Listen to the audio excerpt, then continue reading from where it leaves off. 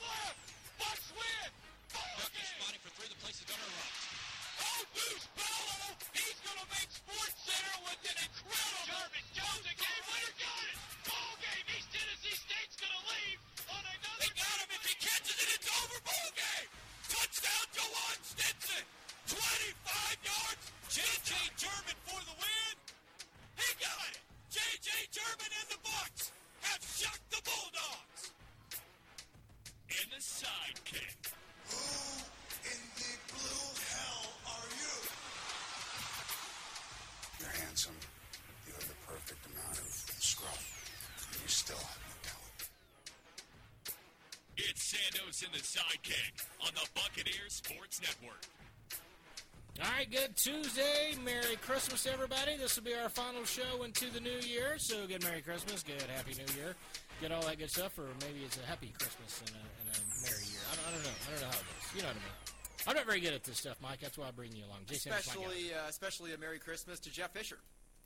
Or Billy Taylor. Oh, see what you did or there. anyone else that may Name be somebody. the next football coach. T. Martin. Who else? Who else did you have? I hope everyone DeMarco Murray. has Merry Christmas. Jason Witten especially.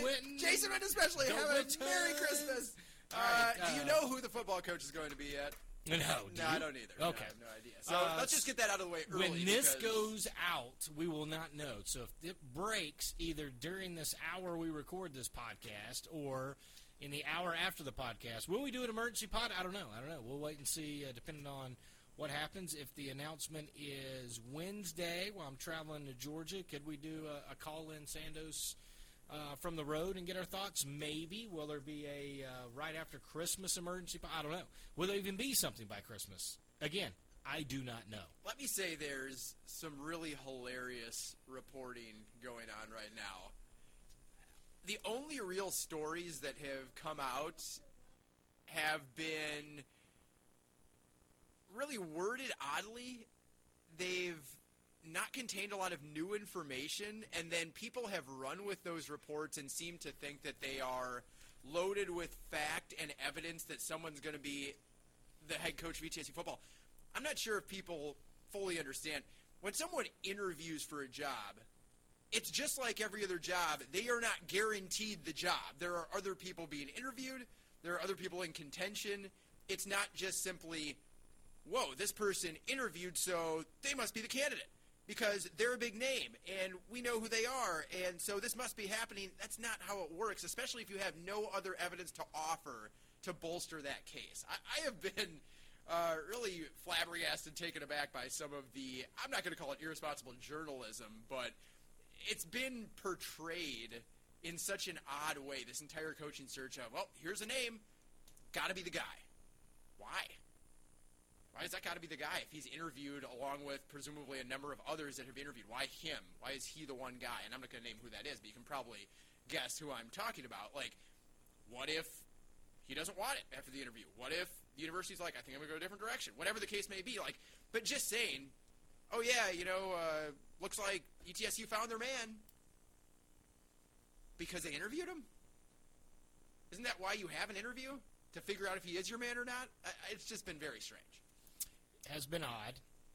And I hope in the byline of this actual podcast you put no football head coach news just on the top. Or do you not? And everyone listens to every single second. Or they turn us off after we just announce we don't know. But after I trolled them about 90 seconds in by saying Merry Christmas to Jeff Fisher. Yeah, yes, which I enjoyed. Yes, I enjoyed. But but that's how it kind of goes because in the old days, and believe this or not, you would have to have the full search. You would have to do this. Now, the state changes because the state of Tennessee held everybody to the standard of how every state employee is hired. So just like I got my job, just like Matt Gallagher got his job, even though we were both in place, we had to do a resume. We had to wait 30 days. We had to go through the initial process, and we had to be announced a finalist, and we had to go through that. And so that's actually how the head coaching searches used to go. And so there used to be not a lot. I mean, you would know who all interviewed for because public record. Then you would know who the three finalists were because they'd have to announce it. And then the papers would do stories on it. And all. I mean, when Ed DeChellis was named head coach, or heck, even Murray Bartow, Mark Schloneker was one of them, and I'm trying to think the other one was Pastos, Jimmy Pastos was the other one. And so all three finalists were in a paper, did interviews, they did all whatever. And so it was a thing. But the University of Tennessee was like, no, we don't. If we're paying somebody this amount of money and this is such a thing, that they got it changed at certain positions, you can waive it. And since then, there's not a lot of information. And so, and at Tennessee, I mean, people were reporting on people's planes. Well, his plane landed here, or this donor's plane went there, and then they're speculating. Well, this plane landed somewhere near Tulsa, so clearly, Lincoln Riley was interviewing, or Mike Gundy, or just anybody who was in like a 27-hour radius of somebody's heard of Oklahoma, they interviewed. Some of the more embarrassing but also hilarious reporting of people actually at the airport watching planes land and seeing from hundreds of feet away who is getting off them have come out of Knoxville. I mean, it's when they rumored that and Randy Sanders had interviewed for the offensive coordinator's job because a plane had landed at the Tri-Cities and then at Tyson McGee. And I looked at Coach Sanders, and I'm like, hey, did you know you were in Knoxville interviewing for the offensive coordinator job yesterday? And he goes, well, that's funny because I was wherever he was. And I said, yeah, that's interesting. And he goes, oh, by the way, if that was going to happen, Phil Fulmer knows where my parents live in Morristown. It's a halfway point. We'd probably just meet there. I'm like, exactly. That's sort of my point. So I did have a few people who did track apparently some donors' planes and let me know that one of them hasn't even took off in a week, so that's good, I guess. The other one, which is also a little bit psychopathic, that we can find out these things in public record and the old FAA and all that. But it is because the information isn't there. People are reaching. They want to know. The amount of messages that I get are absurd. I'm sure now that you've been plugged in for several years now, I'm sure you are getting equally absurd. I mean, I just did a luncheon for a civic club that my wife's a part of, and I answered the question so many times I don't know that when my wife introduced me and the kids, I had her lead with, you may know my husband, the voice of the Bucks, who does not know who the new football coach is going to be, and these are my kids. And so that's our way to go. So that being said, I have no idea. It will be interesting. We will clearly go wall to wall. We will clearly have an interview with the head coach. When the time comes and when that is, I don't know, and when we'll cover it, I don't know, because this time of year everything's kind of shorthanded and we're holidays and we're trying to get, somewhat of a semblance of a life ourselves, which never really happens. And obviously we got games to cover, like Georgia coming up on Wednesday. Mike last night went to Knoxville. Then, of course, he's got the game Thursday morning with St. Bonaventure. And then we got, games right after Christmas going into the New Year, which are important games because that's going to be league play for the men's side. Yeah, so the information isn't there, as you said. And while we'll hear stuff behind the scenes and all this different, rigmarole that happens throughout the process of any coaching search, you'll also hear a lot of stuff that doesn't have any value to it. But you also don't necessarily know what has value and what does not leading up to the hire, and really stuff flushes itself out over time. But the people that are trying to make something out of nothing are the ones that are really annoying me, honestly. And so if you're tuning into this podcast for information, behind-the-scenes info about a coaching search, firstly, I don't think we can give that even if we did have it to give. I'm pretty sure there would be a documented reason to then fire either myself or Jay Sandos. So we're not going to give that. And secondly, there isn't a lot to give in the first place in terms of, things that can be offered outside of the obvious that has been out there, that has been fact-checked, cross-checked, and reported by those that have done the reporting on it. Those that have done the reporting on the reporting and tried to pass it off as original reporting and make it seem to be a sure thing between one party and another, it's embarrassing. So stop. Don't worry about it. Forget everything that you have seen or heard over the last week or two, because everything can change on a dime in these coaching searches. And the fact that no one is hired right now could mean everything, or it could mean nothing. And you and me don't know. Other people don't know. And those that are doing the reporting on the reporting don't know. And those that did the original reporting don't know any more than they originally reported. I mean, the greatest troll of all time would be the smoke screen that somebody got the job that no one's ever, not that they've not heard of them, but they've not heard connected to the search, right? That would be one of those that comes out. The only coach I've ever known since I've worked here that I had a heads up for about a week before they started was Steve Forbes. And that still leaked a few days before he was named, but it was also not really leaked until after Wichita State lost the game. Other than that, I didn't know Murray Bartow, even though I knew the three finalists was going to get the job until it was announced. I didn't know Carl Torbush. I think I knew roughly one day because we had to get some stuff together. I knew that. Randy Sanders was probably 12 hours before he was announced. Even Jason Shea was not passed around as if it was the gospel there. So it's one of those two. That doesn't mean Billy Taylor isn't. You know, I'm sure they've talked to Mike Rader as well because he's been a head coach. Now it's a D3 level, but he's been a head coach. He's ran a program. You know, wouldn't shock me if they didn't talk to him as well. We probably at some point will know some names, but honestly, there'll be names that you don't know that interviewed. And there'll be some names that we'll be privy to that we know we interviewed that we're not going to be able to tell you that they interviewed. So I like the fact that it does have a little bit of cloak and dagger and a little bit of a smoke screen. And I guess the biggest question is when it comes out, how much of a smoke screen was a few candidates and how much of it was realistic and just fell through and all that. That's sort of the fan side of it. At some point in time, there's going to be a press conference. There's going to be a head football coach. That's going to be the guy. And then we'll be doing our side of it, and we'll let everybody else worry about what they didn't know, how it went down, which will even be more ridiculous because then the rumors will come out. And then depending on different coaches' agents, right, then the misinformation there will go. Because I always enjoy, usually people know who's going to be a head coach, not because the agent of the person gets it, but the other two or three people that people have figured out that they are candidates, theirs will release that they're no longer interested in the job. And then people usually can backtrack there. That's always a good one when it's the, I'm not going to get the job, so you know what, go ahead and take my name out. I'm not really interested anymore. And that's what happens a lot, unless you're trying to get your school to pay you Chris Chance and get an extra, $150,000, $200,000 on your paycheck. Congratulations. I don't fault the man for it. And I think he's still winning down at New Mexico State. But still, that being said, we don't know anything. Yeah. We did all that to tell you we don't know anything, and it's laughable.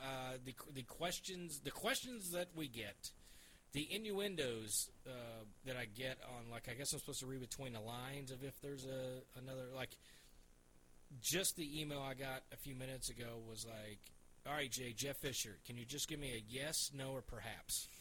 I'll assume if I don't get a response that it's a yes. I was like, yeah, perhaps I could be the guy. I don't know. Yeah, sure. I don't know. And for now, my only request is just of the little information that's out there, enough exaggeration of what that information means. Just enough. Speculation is super fun, and putting pieces together is super fun.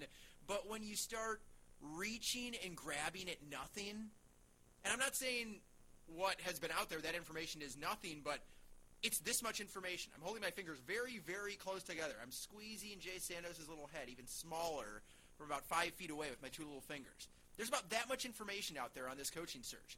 And trying to blow that up into the size of what the news will be when there is a actual hire is laughable, and especially when it's coming from, not fans, do your thing, fans. It's fun. This is a fun time. But when it's coming from what are supposed to be legitimate news outlets, stop it. It is so, so bad. And if you are a fan reading that stuff, please take it with a grain of salt, because there's going to be more that comes out. There's going to be names that are floated, and you're going to hear more than just the one thing that seems to have driven this entire search.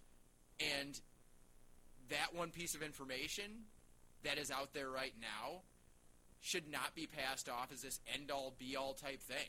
If it was, the deal would be done. It would be signed. He would be on campus. We'd be introducing him. We'd be talking to him. We would have more to speculate on, more to peel back in terms of layers and talk about all this. Let's take a break. I'm fired up. Okay, all right. Look, it's supposed to be Christmas. It's supposed to be happy. It's supposed to be the holidays, and now I'm in this angry mood. Right. I don't like it. Yeah, you're a little angry man. Is that fair? All right, Sandos Saki. We're going to talk basketball for this time out on the Buccaneers Sports Network. You'd be amazed to learn what one Tennessee lottery ticket can lead to. For you, it could be lucky, but for others, it could open the door to so much more.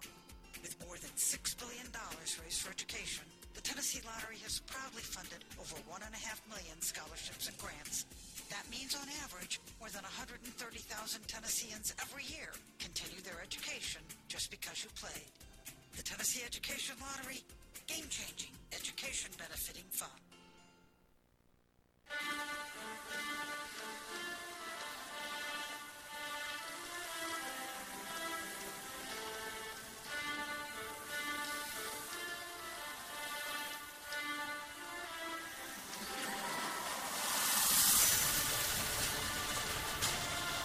All right.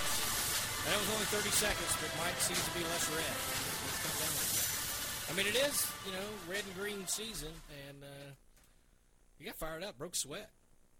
Usually I'm the guy over here that's chubby and sweating through everything, so I'm amazed. But I'm looking more okay? red than green right now. I mean, my face you got kind of get into a pinkish hue there.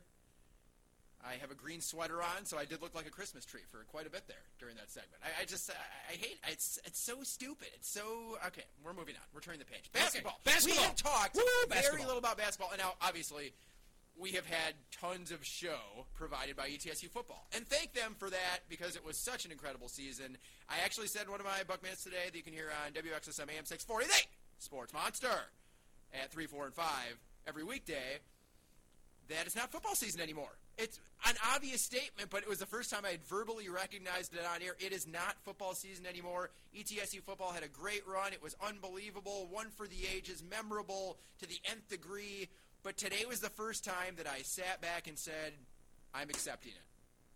It's not football season anymore. And that's when I realized that we have not really had, since our show right before the season, where we deep dived on every Southern Conference team, we haven't really talked in depth about basketball, and there's a lot to unpack over 12 games for ETSU.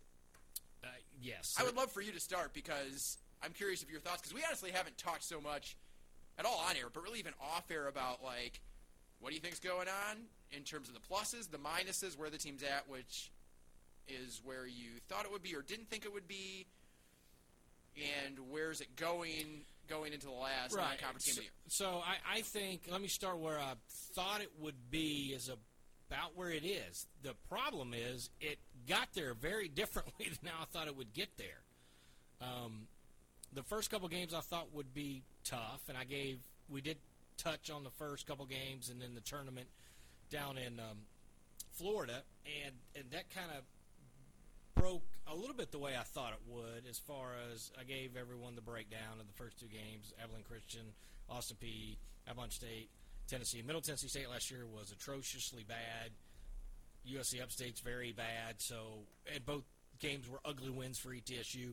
And then ETSU started to play better. And then ETSU went on a run and, rattled off 5-6 wins in a row. Then took on a very good UAB team that, honestly, ETSU got off to a blazing hot start and then just kind of came crashing back down to earth, in all honesty. Just couldn't continue the hot shooting.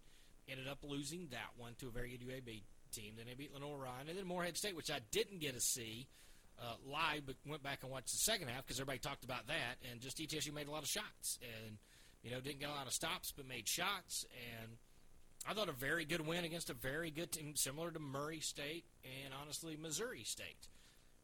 And then North Carolina A&T and UNCA, and now I'm kind of scratching my head going back to the drawing board because doing some things that I thought they were past. Now, a couple things I think that I'm going to go ahead and say I think I know for sure. When David Sloan is scoring and distributing, Bucks are going to win. When he's not doing one or the other, they seem to struggle. His last two games, he's 2 of 15. Now, he did have 9 assists in the A&T game, but he only had 1 assist and was 1 of 9 in the UNCA. Now, that is one of those odd stats to where, do I think that means Sloan needs to take 20 shots a game? No, I don't. There is something to be said that it appears, looking back just generically through box scores, that when he is doing both, they have been very successful. He's the best distributor of the basketball. I made a bold prediction. It's probably not going to hold true, that I thought he would have the best assist-to-turnover ratio. in the Southern Conference. So now he's up there in assists in the Southern Conference. He's up there in assists nationally, but he's probably not going to have the assist to turnover ratio that I thought he was going to have. Now he's still 54 to 34, so he's about 1.5, give or take. So solid numbers still. But your guy Alex Hunter is in this conference. Yeah, and he's like 12 to 1 or something. Yeah, he does. He takes care of the basketball. Now he's asked to score a little bit more, so my guess is those numbers will go down a little bit, but they're not going to go tragically down, are they? He is leading the league in assist to turnover ratio at 3 or 4 to 1, 2.9 to 1. Then Ryan Larson, your guy from Wofford, Stephen Clark, Tyler Moff, Malachi Smith, then David Sloan. So he's 5th or 6th, right? 6th. Yes, tied for 5th. Okay, so I think David Sloan's turned the corner where he's going to be that guy. I think a couple things have changed. One, Silas Hideki, not with the team anymore. I think that changes things dramatically for Charlie Weber twofold. One, I think Charlie, it was a good fit for him to come off the bench and provide some energy.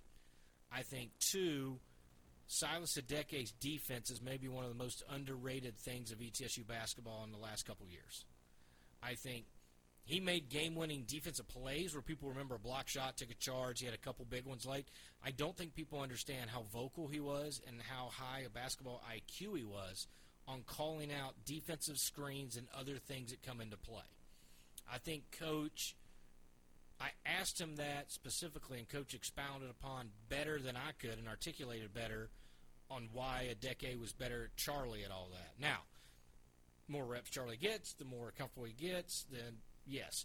But Silas, who is a business guy, is very quick-witted, thinks on his feet. And I'm not saying Charlie's not quick-witted. I'm just saying Silas Hideki, extremely smart. Yes, the IQ, not just basketball, but in general, he is a very brilliant man. And so I think he does things defensively you're going to hurt. I thought it was interesting. I didn't realize Vonnie Patterson got hurt in practice and was limited and has been hurting with a knee and missed 5 or 6 days, and so he's working his way back in, and that makes more sense why he hasn't looked himself, because Vonnie Patterson is usually the energy guy, the glue guy. He's not been able to do that. He's not been able to get some minutes that I thought he would be able to get. I think now Mohab Yasser has been great at what he's been doing. I think he's still got a shot to be freshman of the year as he continues to just get better. I think looking just last game in a vacuum, if Ty Brewer understands that he does not need to shoot threes and please stop shooting them and just go 11 for 11 from the floor all the time, which he can, because the one thing Ty Brewer can do is the same thing Ladarius Brewer can do. They jump very high on a jump shot. And not just jump high, but the hang time on a jump shot is up there. And Ty, very high release. I mean, he's correct. Yeah, that's a good point. He has long arms. His shot is above his head, and it's not quite Bo Cartwright, but it's above his head, and very high arcing. I think if Ty Brewer can live in that world of the 2-point shot, I think if Ladarius Brewer can stay out of the 8 turnover games, I don't know. I don't remember having too many 8 turnover games. Maybe that's an anomaly, but obviously he was feast or famine. Early was great in each half. In the North Carolina A&T game, he was terrible at each half. The other thing, I think it's starting to hurt ETSU because they don't have I know 8-9 men is about what most people rotate, but that's literally all they've got on the bench. So you've got to be careful about certain things. And the foul trouble and the foul disparage, but the last couple games, I think ETSU's taken 10 free throws to 45. And I think those numbers overall, if you look at, and I know Kevin Brown's crunching all those numbers. Oh, I've got them here, too. Oh, you already got the free throw numbers? Okay, well, you can go over that in a second. But those numbers are starting to add up. ETSU has gotten better from 3, but I would like to see them get better from 2 and not as many threes and try to get to the free throw line where they're still top 10, 15 in the nation in free throw shooting.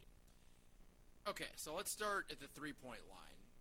Bucks are bottom of the league in three-point percentage. And it seems the temptation with this system that Coach Oliver wants to run, which if you've listened to the coach's show and you've heard pre-post game with you, it seems that it wants to be up and down the court, fast-paced, 75 shots per game is what he keeps throwing out. 75 or 75 to 80 possessions. Right? Correct. Yep. And so he wants to get up just tons and tons of shots. Now, the thought process for me looking at this roster is there should be 3 people shooting threes. Jordan King, David Sloan, Ladarius Brewer. And those 3 are shooting the 3 at a 38% clip. The rest of the team is shooting it at a 24.5% clip. 31 of 125. But King, Brewer, and Sloan, I love it. Shooters fire away. And if you want to take 30 threes per game, 25 to 30, whatever it ends up being in Desmond Oliver's system, to me, 80 to 90% of those got to come from those 3. Now, so far this year, you've had 184 taken by those 3 of the 309. That's only like 60%, which means 40% is for the others, which, again, are shooting 24.5% from deep. A little bit on each of them. Not all of them, but the ones that are taking the majority of the threes that are not those trio of King, Brewer, and Sloan. Ty Brewer, 35% from 3 down at Sella. And that was encouraging to me coming in. I was like, okay, well, that means that he's kind of got a full offensive game going on. Now, since he's been at ETSU, he's below 30%.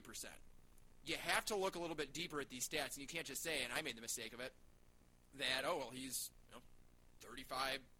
Like, that's going to be a pretty serviceable three-point shooter. Like, that to me is, at the Division I level, right at the bottom end of the percentage range where you should be taking threes regularly. The asterisk comes in his time at Sella and the fact that he really only took 1.5 per game. And that's attempted. That's not made. That's attempted. And he's about double that here at ETSU, which says to me that with the percentages going down, that he's taking tougher shots and forcing the issue from outside, which is leading to that lower percentage. Vonnie Patterson. I know Coach Oliver said he's a better shooter than 30% from outside. And he shot it in JUCO at 40% from deep at Johnny Logan College. But since he's come to ETSU, his 2 years here on the court coming into this year, 27%. So at the Division I level, it looks to me like he is right about a 30% three-point shooter. He's at his best when he's, as you mentioned, glue guy, driving, dirty work, inside the arc, go down low, get rebounds, get putbacks, follow-up shots. And that's not what he has been in this system. I get Coach Oliver wants to run this the way he wants to run it. I think these are key moments in the early development of him as a head coach because at times this has not necessarily worked for this group of players. And he mentioned last night in the coaches show, look, I want to get as many shots as I want to get up, 65, 70, 75, whatever ends up being with turnovers. And if we shoot 35%, I think we're still going to win games. That's a low percentage. Yeah, and I think and he worded that funny, but I think what he was trying, and I'm just trying to, I think he's saying if they had 10 less turnovers, and those were shots, and you shot 35%, which makes sense, right? I mean, sure. You're not trying to put an absurd amount of percentage on something, but if you were able to get more shots go in on 10 extra shots, right, just your scoring goes up, right? It's simple math at that point. I think that was more of what he was trying. I don't think he worded it the right way or he worded it funky, but I think what he was trying to say is if we take the 10 turnovers, like, all right, if you get 18 turnovers last game or whatever it was, if you had 8 turnovers and you took 10, they weren't turnovers, you get shots, you hit 3 or 4 of them, now all of a sudden, boom, that's, 8, 12, depending on 3s, 2s, whatever, or get fouled, whatever, you get more opportunity. I think that's what he was trying to say. I just think it came out a little funky, but I think that's what he was trying to say. So, and turnovers are obviously another piece. 3 losses in their last 4 Division I games, averaging 17 turnovers per game, and points off turnovers are 58 to 26 in those 3 games. Obviously, if you limit your turnovers to, 8 to 10 per game, it is hard to find a team in America that is not successful averaging that few turnovers per game, regardless of what style they are playing. If you're up and down, back and forth, and you're averaging that amount of turnovers per game, and you're getting up that many shots, you are going to put up a lot of points. But to be able to do those 2 things, because obviously when you're getting up that many shots, you're going to be increasing your possessions. It is almost impossible to find that intersection of 8 to 10 turnovers per game and that many shots that you want to give up. I mean, you have to have a truly special group of players. And this group could end up being special. There is no doubt about it. They have the talent to be special. There's no question. I think you and me agree with that. But to find that intersection is very tough. To me, without catastrophizing, right, because keep in mind, we're just 2 possessions away from being 9-3. Appalachian State, final possession. I know you're still bitter about the charge versus block call. North Carolina A&T have to get a better shot than Ty Brewer falling out of bounds 17 feet as time expires. And just the fact that, you're 12-point favorites, so on and so forth. That was a tough loss.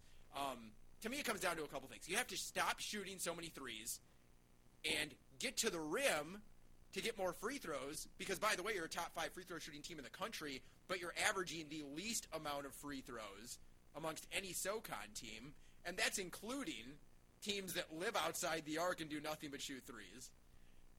Or you have to reallocate those 3-point attempts and just get them in the hands of David Sloan, Ladarius Brewer, and Jordan King. And I know that means a tweak to the system, right? Because, again, it seems like with wanting as many shots as Desmond Oliver does, you can't be picky. You can't work deep into the shot clock every single possession to find the best possible shot. I don't want to say it promotes lower percentage shots, but it does kind of turn everyone into a shooter, right? Everybody's got the green light. But if that leads to the lower percent from outside and the lower conversion rate, then you almost have to play perfect in terms of the turnover game. And that's pretty tough. It's tough because when you come in and you start a new system, is it the system? Is it the players? And he's got a hybrid of – there's some players I think fit what he wants to do. And there's some players he's trying to get fit in what he wants to do. So I go back to 2019 football, if you'll go on this journey with me. And about 7 quarterbacks play. And I remember asking Randy Sanders one time, Coach, why don't you just, run some read option or do this, do that? And he was like, because it's not what the program's going to be. We've got to get the program where it needs to be. And to do that, they've got to do this. They've got to learn it. And what do we see this year? Him resorting to plays they've not ran and things, and guys understanding for 3 or 4 years who've been in the system what coach is trying to accomplish. So, football, a little bit more, and I'm not, a little bit complicated in some of that schematic stuff. But there are plenty of coaches that come in that want to press nonstop, that inherit a team that didn't press, that make a team that doesn't press, and they get hammered the first year or two, and then eventually the players come in, they've been running the system, and all of a sudden they're a great team, right? I mean, so we've seen this time and time again. So there's always this push-pull, and for fans and for me, sometimes it's tough not to get hung up in, well, can't we make some adjustment to fit whatever? Yep. And the answer is we don't know yet because it's still young in the season. It's not played out. If there continues to be losses, then I think there will be some changes. But right now you're looking at a 7-5 team, right? They're going to go to Georgia, finish that. Then you go league play. And if you drop 3 or 4 early league games, then I think we'll see if Coach Oliver is about system and the long game, or is he trying just to win now while implementing some of the long game? That's really the question I've kind of asked, but not really gone at to that length to ask that very specific question. And to be honest with you, I think the answer would differ if I asked it today than 2 weeks from now. So, because obviously if they've taken 3 or 4 straight L's, 5 L's, then yes, I think he's probably going to say, well, yeah, we probably got to change something. So I think he's a smart enough guy to figure that out. But if they win a few games, my guess is he's going to say, no, we're going to continue to run his system and do all that. So it's always interesting, and probably 2019 football, what it was and how it was handled, has probably changed my perception when I hear a coach say that the system is important and they've got to continue to pound it in because in the long run they're going to be better for it. And I would never have ever thought, and it didn't even dawn on me until we were 3 or 4 games into this football season when I asked him, or maybe it was deeper in the season, 5 or 6 games in, when he had broke out we hadn't run that play in 3 or 4 weeks, and I talked to him about it, and they said that, and then the next week they ran something out of a different set, and And after like 2 or 3 straight weeks of that in the coaches show, then I asked the question about 2019, and that's when he gave me, Randy Sanders, the best answer I've heard about why that was then, and when I thought he should have, tried to win a couple more games there. Well, what's winning 2 more games in that season when we can have the end product of where we are now? Now, again, that all seems moot because there's going to be a new coach, and we don't know who's going to be here and what system it's going to be in. It may all be blown up, but the 2021 championship was given to ETSU in the greatest run, or one of the 3 greatest runs in the history of ETSU football, because of what they did in 2019, not giving up on the system. That's what's tough for me now. Any other time in my life you ask me the question and you bring up these points, I'm going to say you've got to adjust for the players you have, and I would say that every single time. But I am mind jammed because I could never see that far ahead, and nor would I, right? Because I'm still fanboy. I still grew up being a Buck fan, going to the games when I was a kid. That's what comes out when I lose my mind, screaming wildly. I've said this openly. If I would do any other team as my main team, I don't think I would lose my mind as I do in ETSU games, because eventually I resort back to being a kid watching this with mom and dad in the stands. And so that's it. But I think that the answer he would give you right now is they're going to continue to work on the system, because in all honesty, if you still look up and down, besides A&T's the one, App State, okay, they're at least tournament team. They're going to be picked Sun Belt. Tough road loss. Yes. A&T's the one loss on the schedule you look at and go, oof. Probably should. I mean, UAB's picked to win their league. UNCA by 15 on the road. I get building was pretty empty. Well, also, and it's only an hour away. I will say this: the rivalry that Desmond Oliver didn't know was a rivalry between Drew Pember and Desmond Oliver is real, because that guy, and not only was it the great, and he deserves all credit, the best game he's played in his life since high school AAU, his best collegiate game, bar none. But there was clearly a grudge. I want to stick it to you that I think sometimes comes into play. It's almost like when you play with a buddy and you're either playing hoops or golf or something, and maybe you never beat him or whatever, or vice versa. You always beat him, and all of a sudden he beats you, and then he yells and talks trash to you as if it was the death match, and you didn't know you were in a death match. I kind of felt like that's what happened. I kind of felt like it was one of those situations where Oliver's like, man, I'm so happy the kid's doing great, and that kid's like, pointing his finger at him, laughing at him, talking trash to him, and I don't know if it was friendly trash. I don't know if it was he felt he got jaded at Tennessee. He felt like he should have got recruited by ETSU, or I don't know. Did he feel like Desmond Oliver actually held him back at which some guys, when you leave and stuff, you hold grudges over the last school you were at. But I mean, he averaged 1.2 points his first year and played in 10 games his second year at Tennessee. And it's hard to argue because a couple guys that played in front of him, one was John Fulkerson, the other one went one and done. So I mean, I don't really know what the coaching staff could have done to Drew Pember other than go like, guy, that's who you're playing behind. Like, I'm sorry, I don't know what you want, but these guys are just better. But that was clearly, he was in a death match that nobody else knew that they were in.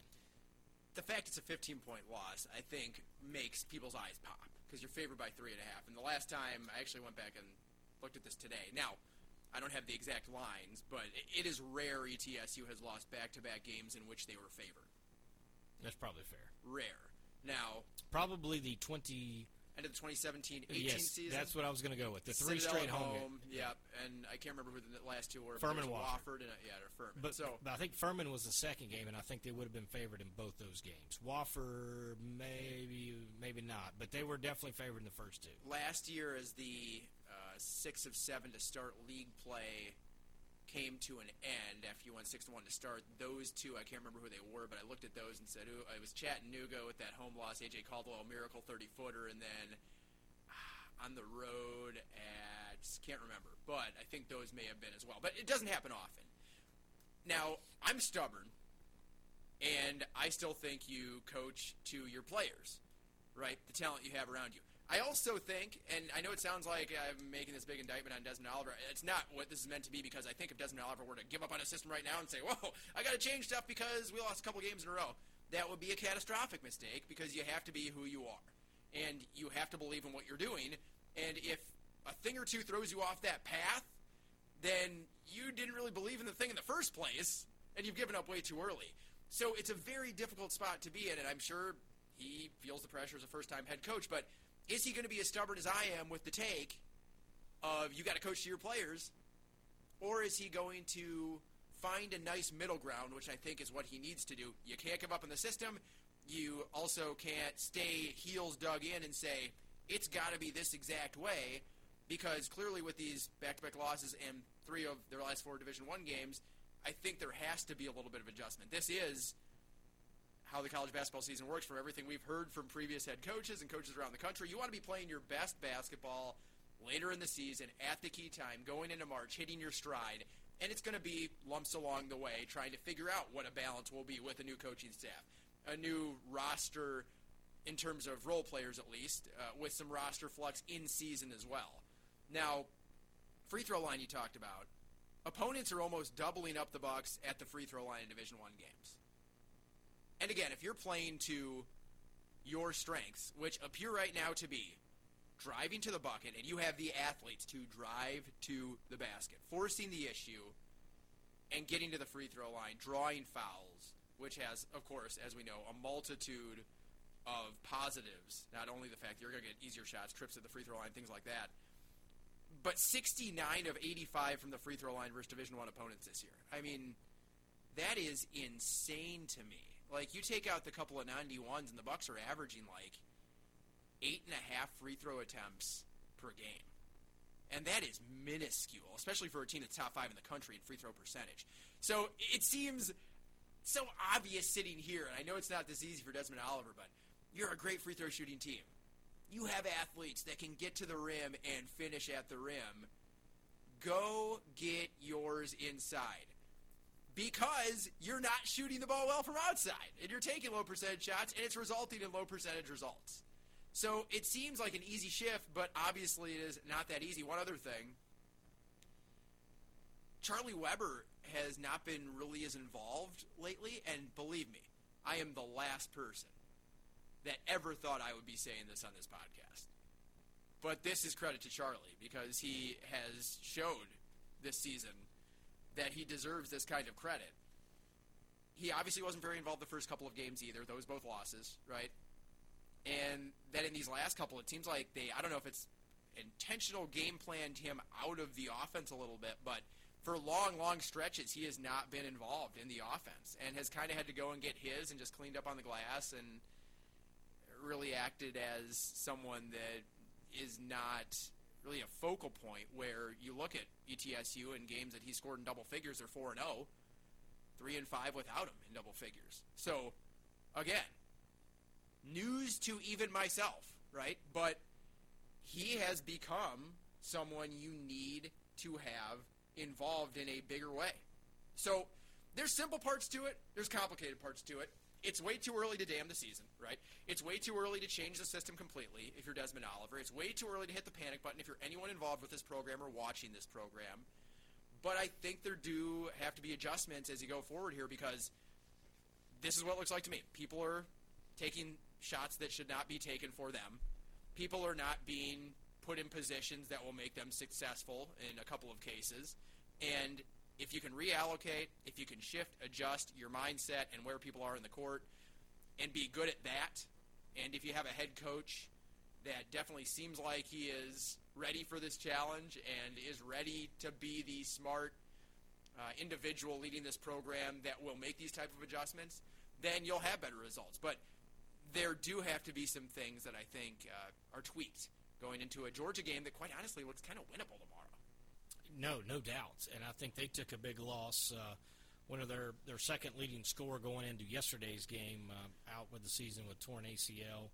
And, you know, their first game after that, George Mason, who Kim English we looked up, who was on the staff with Tennessee, which is funny. So Desmond Oliver had the Georgia scout last several years, familiar. And then Kim English just went and beat them. And then Dennis Felton worked for Kim English, who was at Georgia and was the head coach when Desmond Oliver was at Georgia. So we got a lot of ties right there. So I think he's going to have as much information on Georgia as I think anybody humanly possible can have. They also, as a team, were at Coach Oliver's house and watched it together because, A, it's a team they're going to play January 1st in Western Carolina, and then, B, it's the next opponent up. So it was a little twofold. And so getting back to a little bit of bonding, I think defensively, and I'm going to move on just because sake of time, and I like to get to women's basketball too, but you look at Division I games, they're not, I mean, what App State scores 69. Now, Upstate is atrocious and scored 43. But they held Murray State, a good team, to 58. And they held Kent State to 51. But other than that, you're looking at Missouri State at 76. A non-Division I, Lee's McRae got 74. UAB 70. And then 75, Morehead State, 89 or 69, A&T, and 79. So there's only a couple games down under 70. So he wants to play the 80 to 70 game. It's not quite the 70 to 60s game that I think that ETSU fans the last several years have been used to. So I think maybe the new number is 75 and below instead of 69 and below. I think because of the number of possessions and the shot he wants to get, I think you have to move that number. I think that's a moving number because I know I've talked to a lot of people like, man, just giving up 70 points, the big thing's about 70 points. I was like, well, that was a different staff. That was a different style. That was their goal. I do get, though, why that's tough for fans to move past because that system was pretty successful. So it is a hard transition for fans that have watched wins and wins and wins pile up with things like that. But you're right. The system is different. And having not yielded the same type of results early doesn't mean it's a bad system, doesn't mean it can't work, but it does mean it's going to get blowback and pushback early. So I do get that. Yeah. So again, it's almost like dependent football, depending on who's the head coach. If the head coach comes in and they want to go up tempo and play Sanford, and they want to score 50 a game, it's going to be tough because you've been so used to trying to hold teams to under 24 but below, and that number held true every game that they held anybody under 24 points. ETSU did manage to win. There are two. I'm sorry, they didn't because Chattanooga, right? Just one time. Did ETSU give up over 27 to lose a game, which was the last game, North Dakota State, right? 27-3. Yep. So that was the only time. So it's just a different philosophy, different system. If you want to play that way, it's just going to be more up tempo. There's going to be more scoring. I just think that number, you have to move it. And I think if they can keep it to 74 and below, so just say there's 5 more points on your expectations, and then go from there. And I may try to start keeping up with that number. 74 and below, where do they go? How do they do? And then 75 and above, what's the rate instead of the 69 number? I've got more on ETSU's defensive outlook in bowl predictions, which I'm sure you're very prepared for. Of course I'm prepared for it. I've got my 3. Are we going? Are you really? Yeah, quick break. Right. Wow, unbelievable. San Osaka, go the Buccaneers! Sports Network. For over 75 years, Bright Ridge has powered our community, providing the energy to live, work, and play. And now we're looking ahead, investing in our community today and building the infrastructure to power our community tomorrow. We're supporting zero-emission electric vehicles, harnessing the sun to provide clean, renewable community energy, and expanding into broadband services for our shared future. Bright Ridge, your community power, here for you.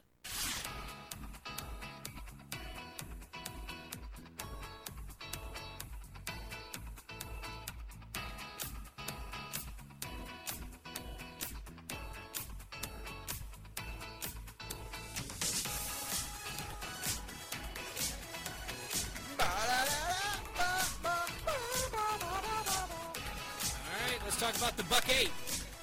Because right now it's all there is. And goodness gracious, I'll say this, not lacking energy, not lacking passion, not lacking effort. It was, I listened last night, which I was afraid for your life, at least from the starting lineups, that you had actually caught on fire and wasn't going to be able to make it. Very warm courtside. From your description of that.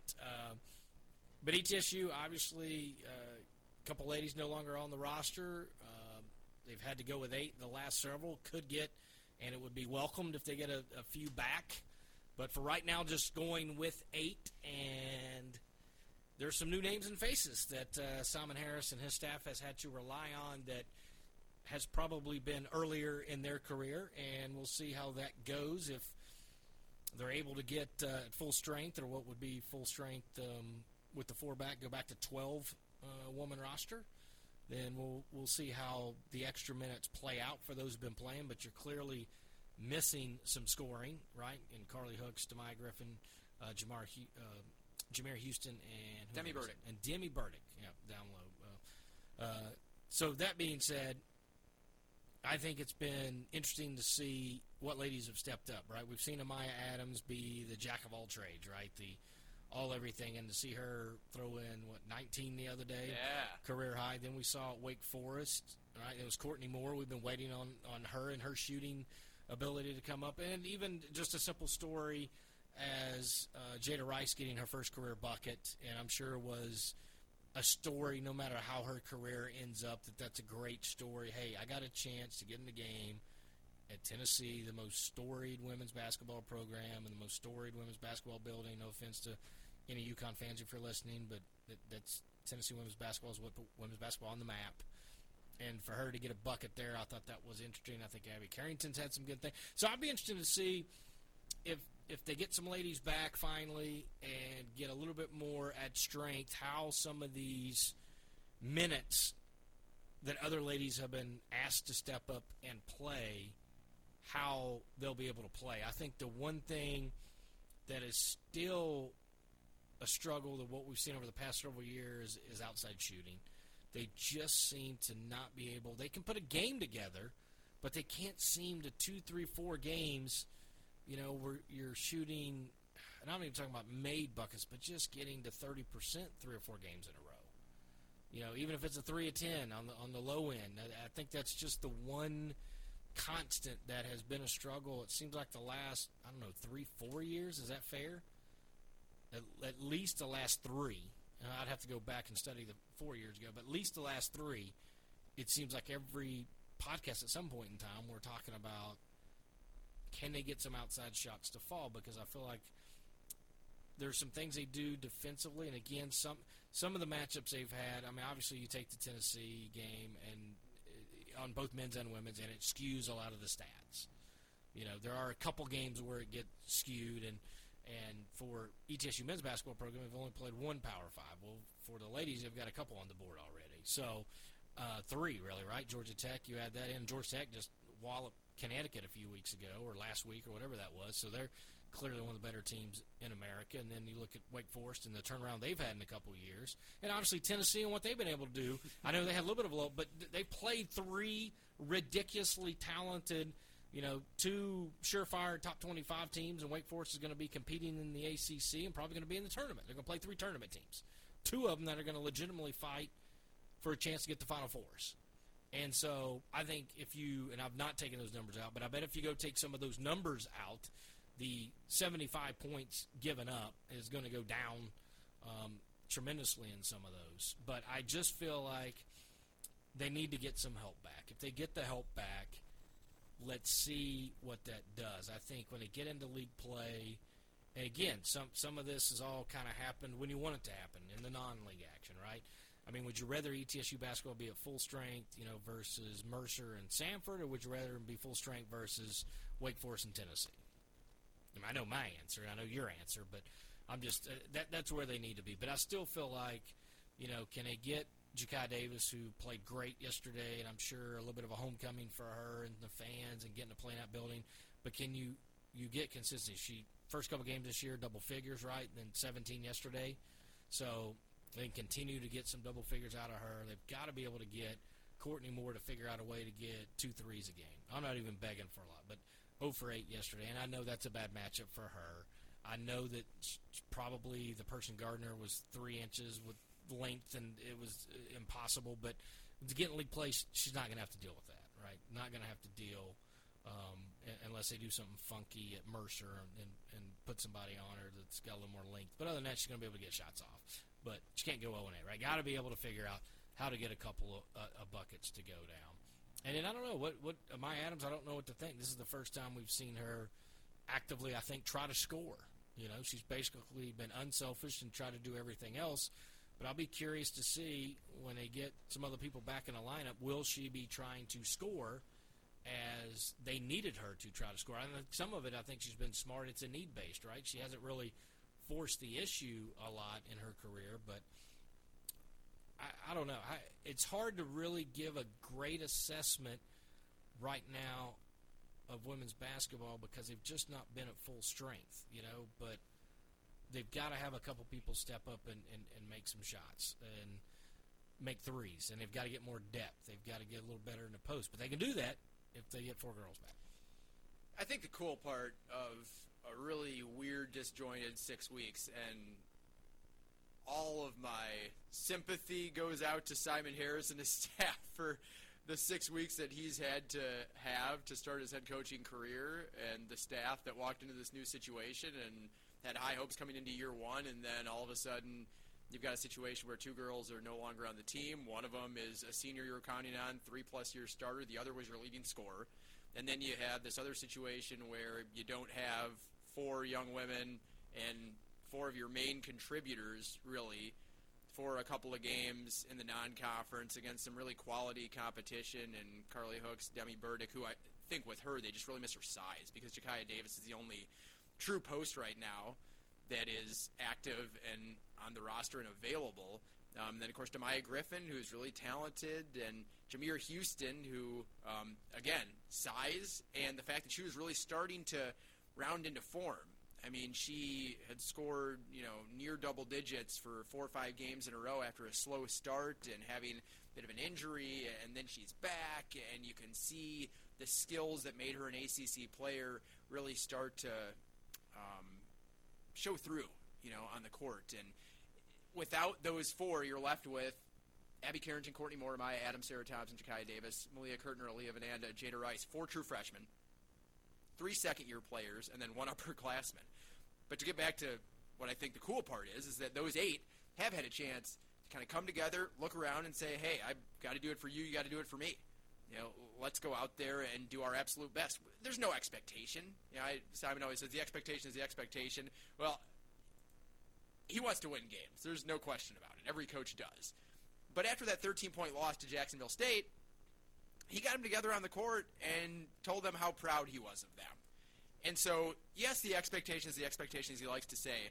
But outside of the figure of speech and motivational tactic that he has made it, the expectation adjusts based on situation. Because you just have had to look at these 8 and say, realistically, what I can ask of you is another one of the things that he often says to motivate them. You have to give your best for the longest possible period of time, whatever you do. And as long as you do that, then I'm going to look at you and say, you know what? You did your part today. And all of them can say that. Now, accomplishment-wise, I think it's great that you can see all 8 and point to different things over the last number of games where there's been career bests, there have been best stretches of seasons, there have been moments for pretty much every player on the roster that's available that are going to be memories. Abby Carrington, back-to-back double-digit games after none in her career. Courtney Moore, back-to-back career highs. 15 points, then 18 points. Amaya Adams, the 19 you talked about. Sarah Thompson has had career highs in categories outside of scoring, right? Assists, rebounds, steals. Jakaya, you talked about in front of her home crowd. That's so cool, right? She had the 8 and 7 against Jacksonville State. Really calm, under control, really mature game from her. And then to be able to be in front of her hometown fans, sitting right behind the bench, 17 points and 8 rebounds, her best game of the season. Of course, Bearden High School. She looked like she was, back in high school, right? She looked right at home against the winningest program in the history of college basketball, men or women. Aaliyah Vananda, first double-digit game of her career. Jada Rice, first collegiate points. Malia Kurtner's kind of still waiting for her moment, but she's gotten some extended minutes too. So that's the cool part to me. Obviously, it's a difficult situation. Hopefully you can get at least a couple of those 4 that have missed time back. Obviously, you're also without Micaiah Dowdell, who coming into this year was someone that was one of your leading returners. And let's be honest, the next couple of games after the gauntlet that the Bucks have been through are going to be a lot more manageable. St. Bonaventure is going to be a fight. This is going to be a 50-48 game. I'm expecting maybe 100 combined points, and it's going to be a tight one. They're out of the A-10. They like to make it ugly. They have a solid record. They've won 7 of their first 10, but if you're able to play the type of game that they are, they've won, I think every game that they've won has been by single digits, then there's going to be a chance for the other team to come in and clip you at the end. And that's what the Bucks will look at as progress, I think, right now. Stay in a game all 4 quarters, because they have had stretches during this losing streak where they have put forth a good first half, right? Remember the Wake Forest game? They were down 6 at the half. yesterday against Tennessee, down 5 after 8.5 minutes. It may not sound like much, but those are moral victories for a team of 8 with 4 true freshmen that had been able to contribute very little coming into this stretch. And so, considering the fact that you do have the players that you have, every moral victory counts. And every time that you execute on the offensive end counts. Every time you make a hustle play defensively late in the game, that counts, regardless of what the score is. So if you can, as you said, add some depth, add some size, because obviously last night the unfortunate part was there were just mismatches on the defensive end you're never going to see again. So I don't know how, and I asked this to Simon postgame, he said, we just got to not get in those situations. I don't know how teachable of those moments you can really take and move forward and say, all right, well, let's do this in this situation. You're not going to have a 6'4", 6'5" individual on Abby Carrington or Sarah Thompson in SoCon play. The next time you'd be facing that is the NCAA tournament. So there's a lot to unpack in these first 6 weeks. All my positive energy is going to Simon and that program because it's obviously been a tough start. They walked into a tough situation. It's gotten tougher. But these next couple of games, it would be great to get a win before the holiday, great to get a win going into conference play, and if you can take back-to-backs and then move into the SoCon season where there's nothing expected of you, and you get some players back. Demaya is supposed to be healthy again, and again, wondering with the situation with the other 3, what that will look like in terms of Simon and his coaching staff utilizing them. There's a key couple weeks here, and I'm hoping that those 8 or the more than 8 are able to adjust as they've had to and continue to fight and grind, because there's a couple of opportunities out there to really turn this season around. I think you look at the common opponent. St. Bonnie's coming up. That's the next opponent. They play Cleveland State. And St. Bonnie's lost that one 58-49, which was a closer game than what ETSU lost their very first game of the season, Cleveland State. But ETSU was able to score more points than Cleveland State, or score more points than St. Bonnie's did against Cleveland State. So what does that mean? I don't know. It means obviously the defense is the calling card for the Bonnies, but they are pretty anemic at scoring. I think the only time they've only got over 70 once, and that was their non-Division I game.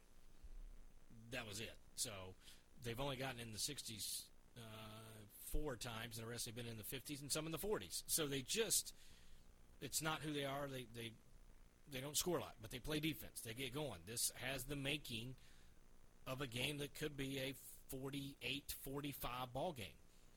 And considering everything that ETSU has gone through and got coming back, if they were able to get that win, and again, St. Bonnie's has been very good at winning those close games, and ETSU obviously has not been in that many close games, so it's just a difference of what are they going to be able to do when they get to that moment. But if they're able to clip that game off, then you get Christmas. You don't play again until the New Year, and then you should have a win against Lynchburg College. Then you're turning your attention there. That would be so huge for the team to beat St. Bonaventure, and then I got a bold prediction. I'll just wait on that. So we will do that bold predictions right now. Shohei Ohtani. I don't know if you heard this yet. He's going to pitch and hit. Mark it down. Plus 10 ERA. Hit a $120 max. So old school. There's not a soul that can stop the Big Three in New Jersey. That's in 5, baby. Literally, the last person on earth that should ever be considered the U.S. national team is JaVale McGee.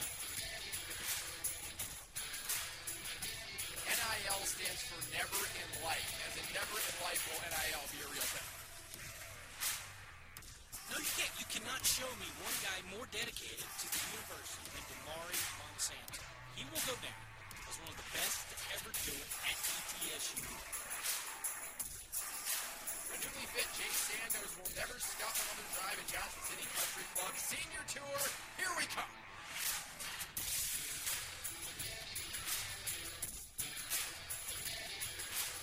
Wake Forest is like 12-1. Speaking of Damari Monsanto. They're good. They had a buzzer beater the other day against Charlotte in the Hornets arena. How many? They blew a 19-point lead, though. How many but they got the win. people is Steve Forbes going to nickname Man Man? I mean, it's been done. Like, just everybody? I mean, there's other nicknames out there. That he is really good, though. There's no question. Alondes Williams, pretty impressive. We got to go over our last bold predictions and then make our bold predictions because this is our only show of the week. I know everyone is devastated. But it is Christmas time, and it is holiday time. And quite frankly, Jay Sandos is exhausted, and quite frankly, Mike Gallagher is exhausted. And so there is going to be time spent other places than this studio, which often smells like death, today included. Bold predictions from last week, UNCA versus ETSU. I said Bucks by 6 or more and hit 10 or more threes. Then I said Memphis versus Tennessee, Tigers win. And if you ask me, they're living rent-free in the heads of the Volunteers, so that is a W. Unfortunately, it will not go down as that in the scoring book. And I said that I would have the highest scoring fantasy team in our work league, of which you did not make the playoffs, which does bear repeating. It is still possible that I am this week. Need some big points from Jake Elliott and Antonio Gibson. I'll check back in on that in our next show, which will be December 31st. You said Jordan King, 20 points or more. He got 13 against UNCA. Oregon over Baylor. Baylor won by 8. And then the best bowl prediction of the week was Eastern Michigan or East Minnesota or Eastern Mississippi or whatever it was. EMU is what I have written down. I believe that's Eastern Michigan. Over Liberty, a 36-point win. Eastern Michigan. The Hurons. The Hurons were decimated by It did 36. not go well. I've got bold predictions. Do you have bold predictions? I do. This is for this week and over the next 10 days. You are up 13-4 still. I didn't take as many losses last week, which is going to go down as speaking of moral victories. I'm talking about ETSU women's basketball. Moral victory for me. I'm really relishing in these moral victories. You know, play-by-play guy for a team that's taking some moral victories right now, and obviously moral victories for me in bold predictions. I kind of match that same philosophy. Bucks haven't held a team to 65 points or less in a month. ETSU men's basketball. Kent State the last time. And by the way, if you look back at the Naples Invitational, Kent State just lost to Southern. Southern, number 234 in the net. And Kent State is 5-5. But the wins over Missouri State and Murray State have really held a lot of weight still. Missouri State has won 4 in a row, 8-4 overall, all 4 losses by 6 or less. Murray State only 1 loss, just beat Chap by 11, won 7 in a row, and scored 74 or more each of the last 7. Bucks held them to 58. So since ETSU held them to 58, 74 or more. So that defense, ETSU's lockdown defense, when it is on, it is on, it is great. And it will be great over these next couple of weeks. Neither Georgia or Chattanooga will score more than 65. Wow. Yes. Okay. Hot. Bold. Here are bold predictions. Well, since we're not going to be back here to New Year's, I think you know where I'm going with this. ETSU plays December 30th. They play national television. They play who? The Chattanooga Mocs. ETSU will go in and defeat the Chattanooga Mocs in the building and stick it to A.J. Caldwell. What do you think of that? I think if I still had these. I love Wes Miller. That one. Honestly, A.J. Caldwell, just a heck of a shot by a heck of a guy. That's good stuff. Women's basketball, 1 20-point game this season from an individual. That individual is no longer on the roster. Jayla Roberts against Cornell, by the way. That was a victory, the only victory for the Bucks this year over Cornell. She's not on the roster anymore, so looking at where that next 20-point game is going to come from, I'm not going to claim I'm going to know, but I do think that there will be a 20-point game from a Buck individual in each of the next 2. Each of the next 2 games, one against St. Bonaventure and one against Lynchburg. And if you get my logic here, ETSU had the 1 20-point game against Cornell, their only win, it would follow that both those games would be wins. So I'm going to go with the first game only, just because it's the Division I game. But they're going to score over 60, which there's only been 2 teams do. Kent State got to 64. Bucknell got to 72. Everyone else has been held under 60. ETSU has struggled, to say the least, mightily to get to 60 this season. I'm going to say ETSU not only wins the game, but they will score more than 60 on a team that doesn't give up a lot of points. Thursday, I think next Thursday? No, that's this Thursday.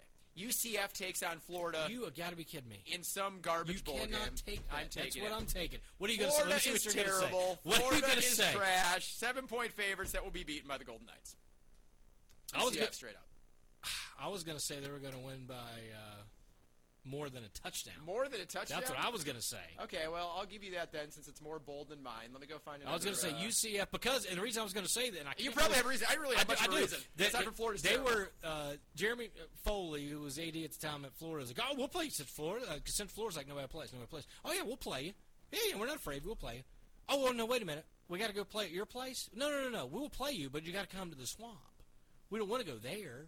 We don't want to do a home and home. Or better yet, we'll play in Tampa, and then we'll go ahead and get all the, 75% of the ticket sales, and you have 25%. So because Florida is so pompous and about it, that's why I think Central Florida is going to lose their mind. They finally get the game. If Florida doesn't want to play them, and they wouldn't play them, even if they play them neutral site, they weren't going to give them 50% of the tickets. So that's why I'm going with it. I like that. That's a good reason. No one wants to travel extremely far, especially to play a meaningless bowl game. Now, the destination being Hawaii does help. Memphis is in Hawaii for the Easy Post Hawaii Bowl. Memphis, 8.5-point favorites, but on the road in front of a hostile. Has anyone from Hawaii ever been called hostile? No, they're all very nice. A hostile Hawaii crowd. Hawaii with the home win in the Easy Post Hawaii Bowl. I'm pretty sure they get a little hostile at some of the surf competitions, but I don't think they do during the Aloha Bowl. The most welcoming, they put the lei around your neck once you get off the plane, right? The most welcoming, wonderful individuals in the entire world. Living in paradise, I guess, how could you not be? But Memphis will be out of their element in a hostile environment. Easy Post Hawaii Bowl. So I guess that's my bold prediction. Quick shift. We've had like 4 or 5 of those this year, and you've always been the one to steal them, and you've got most of them right. So I'm doomed to have this wrong, and you're blessed to once again be in the good graces of the bold prediction god. I have changed and won a couple, and you've lost all those. There you go. So I like where you went with that. So far. Not been my year. Yeah, that's all right. I thought you were going to go Buckyball gets his 10th win at Ole Miss this week. That's what I thought you were going to do. Cannot believe. Merry Christmas, everybody. All right, we'll be back with you Especially on Jeff the new Fisher. year, 2022, on another edition of San Jose Sidekick, Buccaneers Network.